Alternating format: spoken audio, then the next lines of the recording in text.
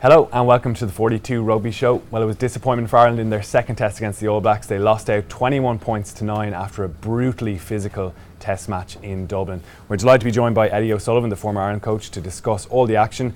And in this episode, we're going to briefly discuss that controversial performance of the match officials in the Aviva Stadium. We'll look at Ireland's use of their huge amount of possession, and we'll also discuss a few more technical and tactical issues ahead of the final November test against Australia.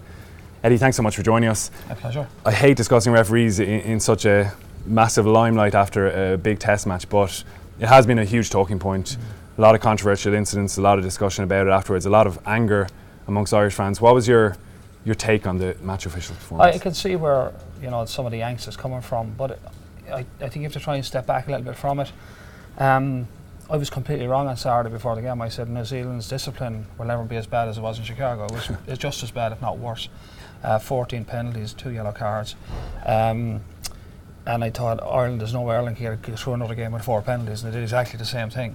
So when you see a referee penalise the opposition 14 times and Ireland 4, you've got to stop and think, well, no, is the referee really giving us a hard time?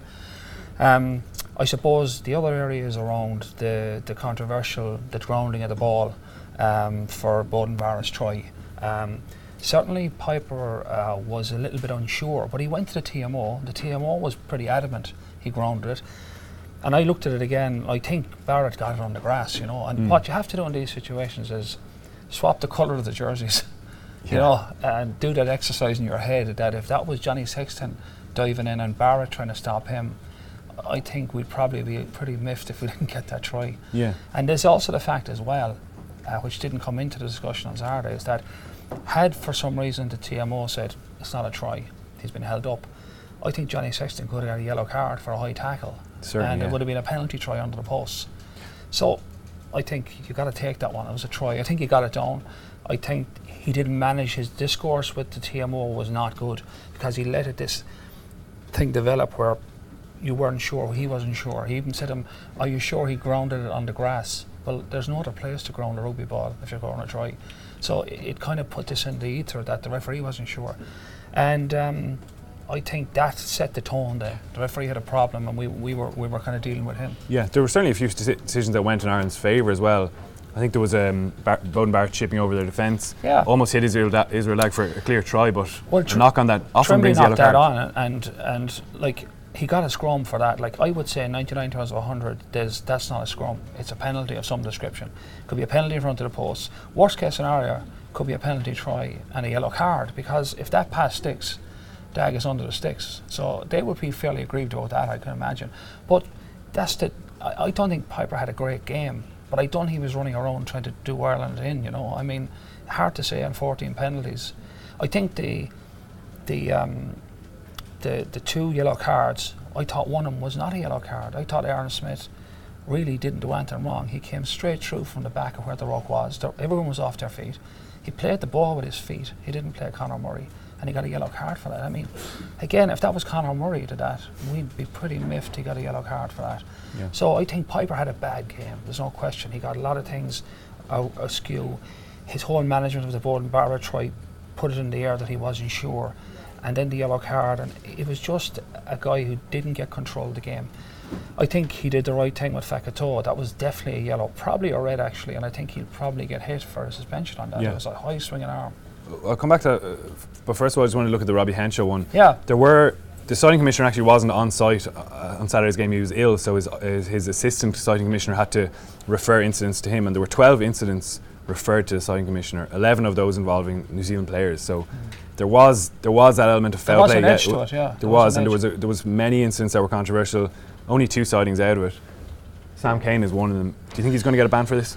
I don't actually, and I think we'll probably jump up and down and scream about it. But I looked at it again in slow motion, and it looks bad in slow motion. But a lot of these things don't look good in slow motion. But the actual impact that knocked out Robbie Henshaw was a head-on-head. It was a head collision. And there's no doubt Kane was a little bit high, and I think that's why he's been brought in to answer. But if you see it in real time, it's lightning quick, and basically Henshaw spins out of the tackle as Kane is coming in, and they clash heads, and Kane's a bit high. I don't think the contact of Kane's shoulder caused the injury, and I think that's where New Zealand have now said they're going to contest that. And I think they're contesting on the basis that it was a clash of heads, an accidental clash of heads. It wasn't a high tackle. I think they know Fekitoa is in trouble. Now, for us, like to see Robbie Henshaw stretch it off, and it looks bad, and it's slightly high. I get all the emotion around it, but I think had Kane got a red card for that, it would have been dreadfully harsh. He might have got a yellow because of the optics, and he didn't. Yeah. And that probably what incensed people. And in light of that directive from World Rugby saying let's just clamp everything out around the head, anything that's in contact with the head or neck, it has to be clamped out. But you have to as well, and I think, you know, people would say, oh, Hansen would say this after the game, but you've got 30 like incredibly highly charged athletes like running around the field, colliding with each other. Like there's over 200 tackles in the game last weekend. There's 200 collisions. To think all of those are going to be perfect, and because some of them are a little bit high, it's just a natural. Fellas change direction, guys come from different angles. There's going to be mistakes made. And I'm not saying you should say it's okay if it's a mistake. You really have to keep hammering down. But if we get to the point where anything sort of a tackle that's around the shoulders is going to be deemed high and dangerous, we're going to end up finishing games with 12 aside, you know, and like I think they've got to be careful. I know why it's there, I understand the logic in it, but there has to be a bit of common sense as well. I think, to be fair, the collision between Kane and Henshaw was a pure accident. It was head on head, and you know, instead of nose as nasty as it looked, there was nothing really Kane could do about it except be a tad lower. But at the end of the day, it wasn't his shoulder knocked out Robbie, it was his head. Yeah. And that's what New Zealand are going to base their defence on. Yeah. Fekitoa is surely going to get banned for this. Absolutely, yeah, 100%. And I think Piper could have gone right at that stage, and Fekitoa couldn't have argued with that. But I think at that stage, Piper wasn't sure where he was in the game, and he backed out of it. And he's the history doing that. He backed out in Ireland against France, you know, before. So I think that was the red yellow card was the minimum. He could have gone red, and I think Fekitoa could have argued about it. Yeah, I just want to ask you about head coaches dealing with referees after matches and match officials. We had a number of goes at trying to get Joe Schmidt to criticise the referee as the media tend to do, but he just wouldn't bite. And this is what he said. He said, "Listen, I need to keep this open rapport with these officials. I can't be criticising them every week, or it'll close off that communication line." How did it work with you when you were? Well, I used to go to the trouble of writing a match report after every game, and it was based on what I thought the referee's performance, and it wasn't just about bitching and moaning. It was about saying the things I think he did well, and things I wasn't sure about, and things I think he didn't do a good job on. I used to send them into the RB and get feedback off them. I don't know how many coaches did that, but I do think that there has to be official channels for this, and I think it's right that coaches shouldn't be allowed to have a go at the ref after a game. I mean, it doesn't suit the media because it's great press, but the truth of the matter is, it's not the best time either for a coach to criticise a referee, even if he's frustrated, because you're emotionally charged and you're probably going to say too much. And the fact they're not allowed is for their own protection as a referee, and I think it's not a bad thing. And there is a way for Joe Schmidt or Steve Hansen, who feels aggrieved as well, believe it or not, at 14-4 penalty count. He told me so after. Like he has a way of going back to the head of referees. Elaine Orlando's there. He can talk to Elaine Orlando and say, "Look, this is stuff I wasn't happy with. Let's have a conversation in the cold light of day." Not much good to the press, not much good to supporters who want instantaneous, outcomes. But I think it's the right way to do it. Yeah, I think your opinion on take on it is nicely balanced after some of the furore in the last few days.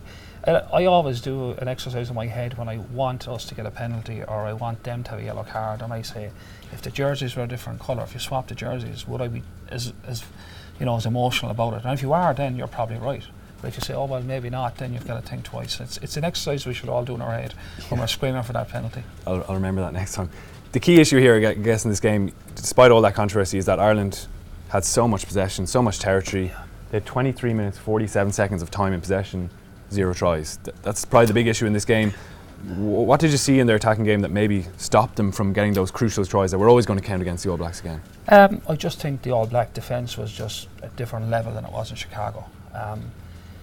They dealt much better with our kicking game, so we didn't get the opportunities. Their defence of the maul was much better. We didn't get any real traction out of the maul except the rollouts that we probably should have scored on with Sean O'Brien. But by and large, the maul didn't really get us any dividends. Retallick and Whitelock making a big difference. Huge, as we expected it would. But the other thing was, their defensive shape was much, much better, much more nailed down. And watching the game from up high, not watching it on the screen where you don't get the panoramic view, Ireland went through a number, I think I counted about 10 different sets where we had the ball from a set piece, good attacking position, and we were trying to break them down. And by and large, they were completely comfortable in their skin. There was no panic, they weren't short of numbers, they were very balanced. And because they were so balanced, they could get off the line and really make big hits, and we saw some huge hits coming in. So the defensive shift they put in, they will see that as the winning of the game. They had almost, I think there's nearly 190 tackles or something to make, which is off the charts. Because Ireland held on to the ball, which is what Ireland did fantastically well, is they held the ball. But the problem was, with all that position, we couldn't deconstruct the New Zealand defence, and we ended up playing a lot laterally. And they were very comfortable, and I think that was basically what won the game for them. We won't come back to that attack further out the pitch, but the 22 issue has come up again in this game. Ireland spent a lot of time in opposition territory, especially the 22, in these big games against the best teams in the world. It's ultra direct, it's ultra physical. You have to have massive respect for some of the ball carrying. The work rate's off the charts. Yeah. I mean, the Irish work rate's just phenomenal. And again, having carried the ball an inordinate amount of times, I don't have the stat in front of me, but it was off the charts again, amount of collisions we had, and retained the ball 95% of the time or 97% of the time. It's extraordinary work rate to deliver that consistency. But our game is based still a lot on winning collisions. Yeah. Now, we got a few line breaks during the game. We got a line break off Seanie O'Brien, we got a line break off Jamie Heaslip, we got a line break off Van der Fleer, who had a phenomenal impact when he came on. But the problem was off those line breaks, and we saw with Seanie O'Brien, the one offload we got, Seanie O'Brien was held up over the line. That Great was tackle. a try, fantastic tackle. But if we could have offloaded from those line breaks, we'd have, or made a pass before contact, we'd have scored maybe a couple of tries. But the problem is, once New Zealand forced the ruck, they were so good at getting back that we just won maybe 15, 20 metres, and we had to start again in terms of breaking them down. And we weren't good at breaking them down. And you can't depend on a handful of line breaks with that much possession is going to win a game for you against a team like New Zealand. Like when you get like even in this image, you can see it's quite narrow. That's Rob Kearney, the fullback, about to carry just one out from the ruck. How can they create greater options and variety in that 22? Well, it's funny. We actually changed a bit. Like if you look at it, when we do tend to become very narrow in the opposition 22. That's historically how we've been. And teams that can front up physically, we find it hard to break them down. We've also, the last day, got a bit narrow as well, further outfield. But there was actually one set in the first half where we went wide, a bit like Connacht. A complete change in our strategy. We went wide, went over and back 4 times, and we went absolutely nowhere. So New Zealand, to their credit, had the capacity to adapt defensively as well. They were mirroring us very well. They knew where we were, and we never got those overlaps that we could really. We got a couple out wide the odd time, but you're talking about 10, 15 metres, another ruck and start again. Yeah. There was none. Whereas when you look at New Zealand, with the limited possession they had, when they held on to the ball, they were eating up 15, 20, 30 metres or 4 or 5 phases. We were playing 7, 8, 9 phases and maybe eking out 5 metres. Yeah. So the dividend for our work was much lower compared to the dividend for their work. I mean, New Zealand traditionally don't have a lot of rucks in the game because generally they score very quickly. Yeah, we're zero not ruck getting that mentality. Done. Exactly. That's interesting you mentioned that width in Ireland's attack, and certainly it is encouraging. You see Jamie Heaslip and Rory Best even hanging and holding that width off set piece. I was interested to ask you about Ireland's decision making about in instances like this where they have that backdoor option. Yeah. We spoke about it actually on last week's show.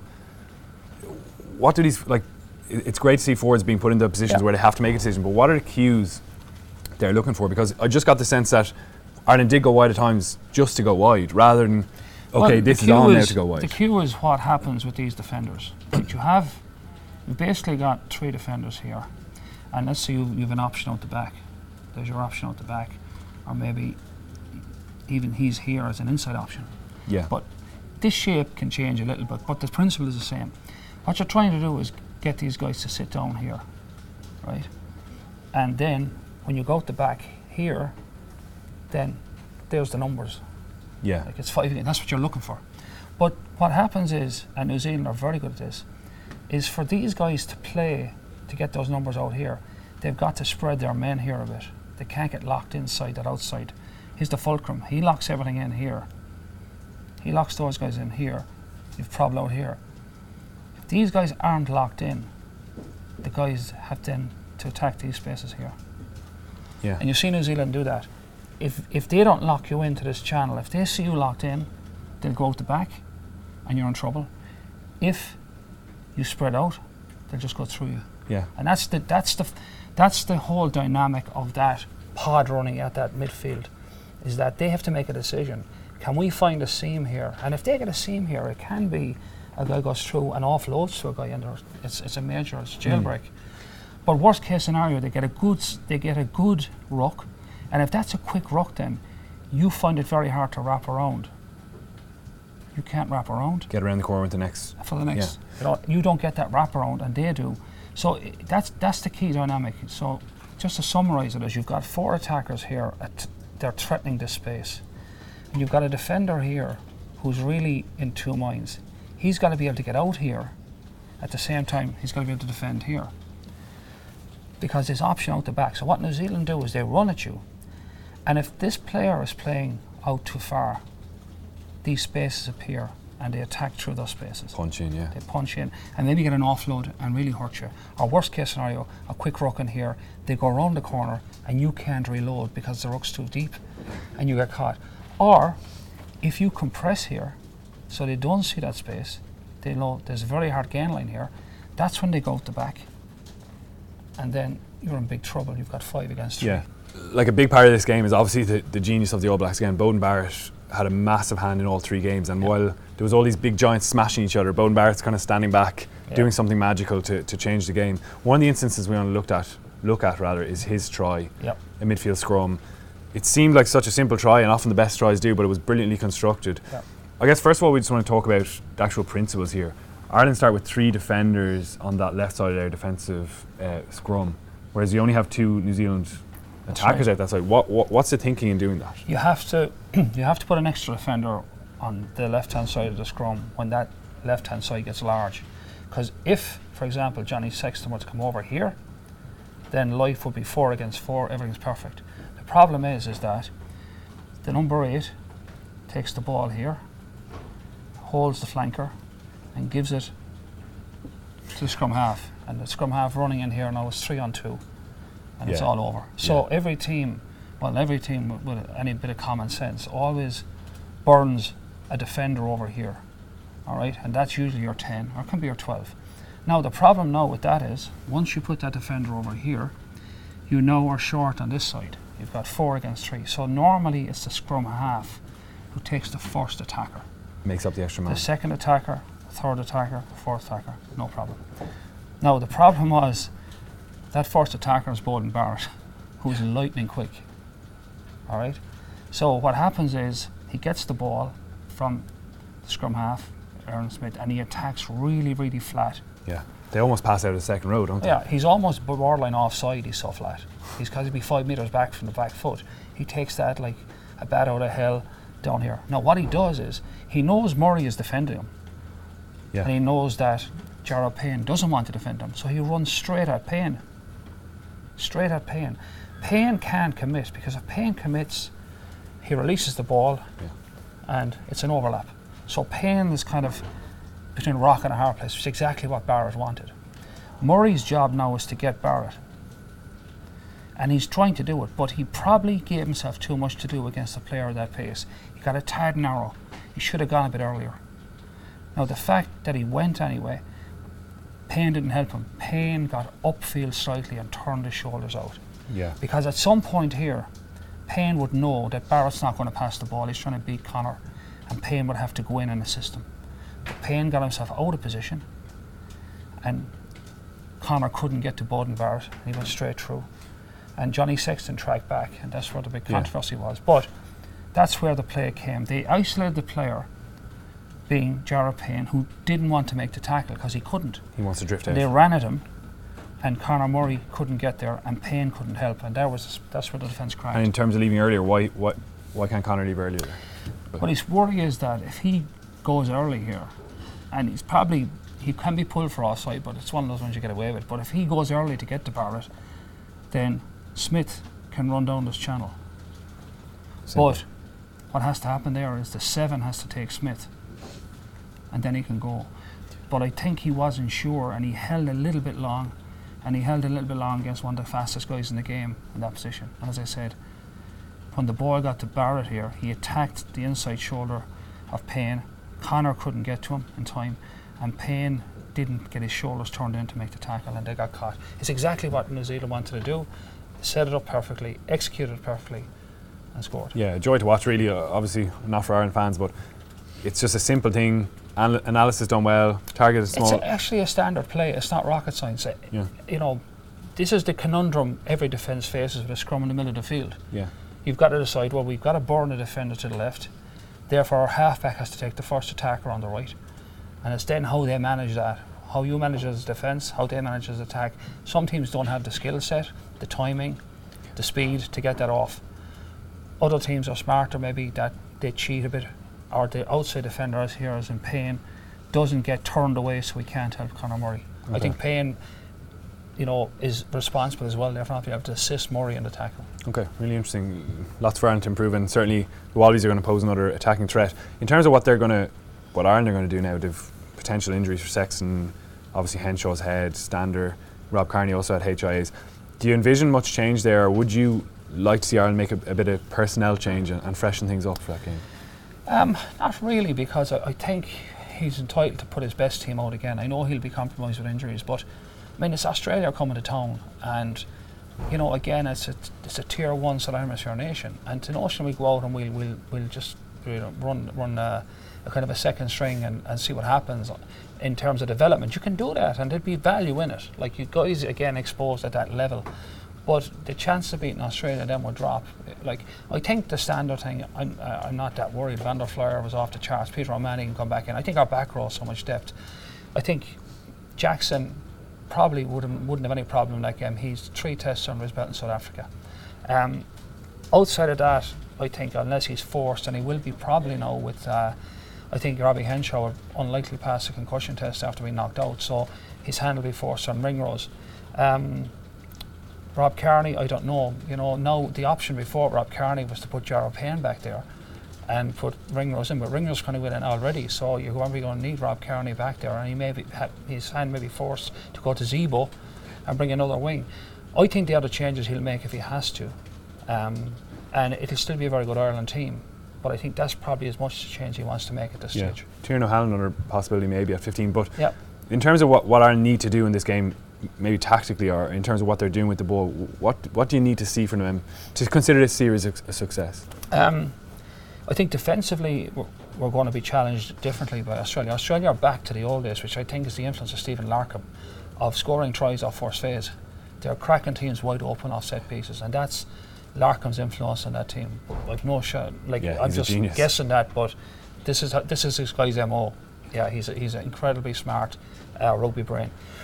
In terms of us, I'd like to see us construct a couple of scores. We start with a line out, 40 metres out, 7-8 phases later we score, because we have deconstructed the defence. And it's one thing deconstructing the defence, another thing if Josh Van der Flyer or Seanie O'Brien runs over an Australian and gets a 15-metre line break and we score off that. That's great, and that should happen as well. But to deconstruct the team, and we saw Barrett score from a set piece. We've done that before. Ireland have scored from set pieces. But to break down the opposition of 8, 10 or 12 phases and score, I'd like to see us moving on to that place. Because against the top teams, you won't get a lot of those kind of beachhead positions, I call them, where we're now going to try and score here. We'll take them through the phases and finish them. You won't get many of them. You might get 7 or 8 in a game if you're lucky. You'd be hoping you might get 2 tries out of that. That's a 25% return. That's not bad.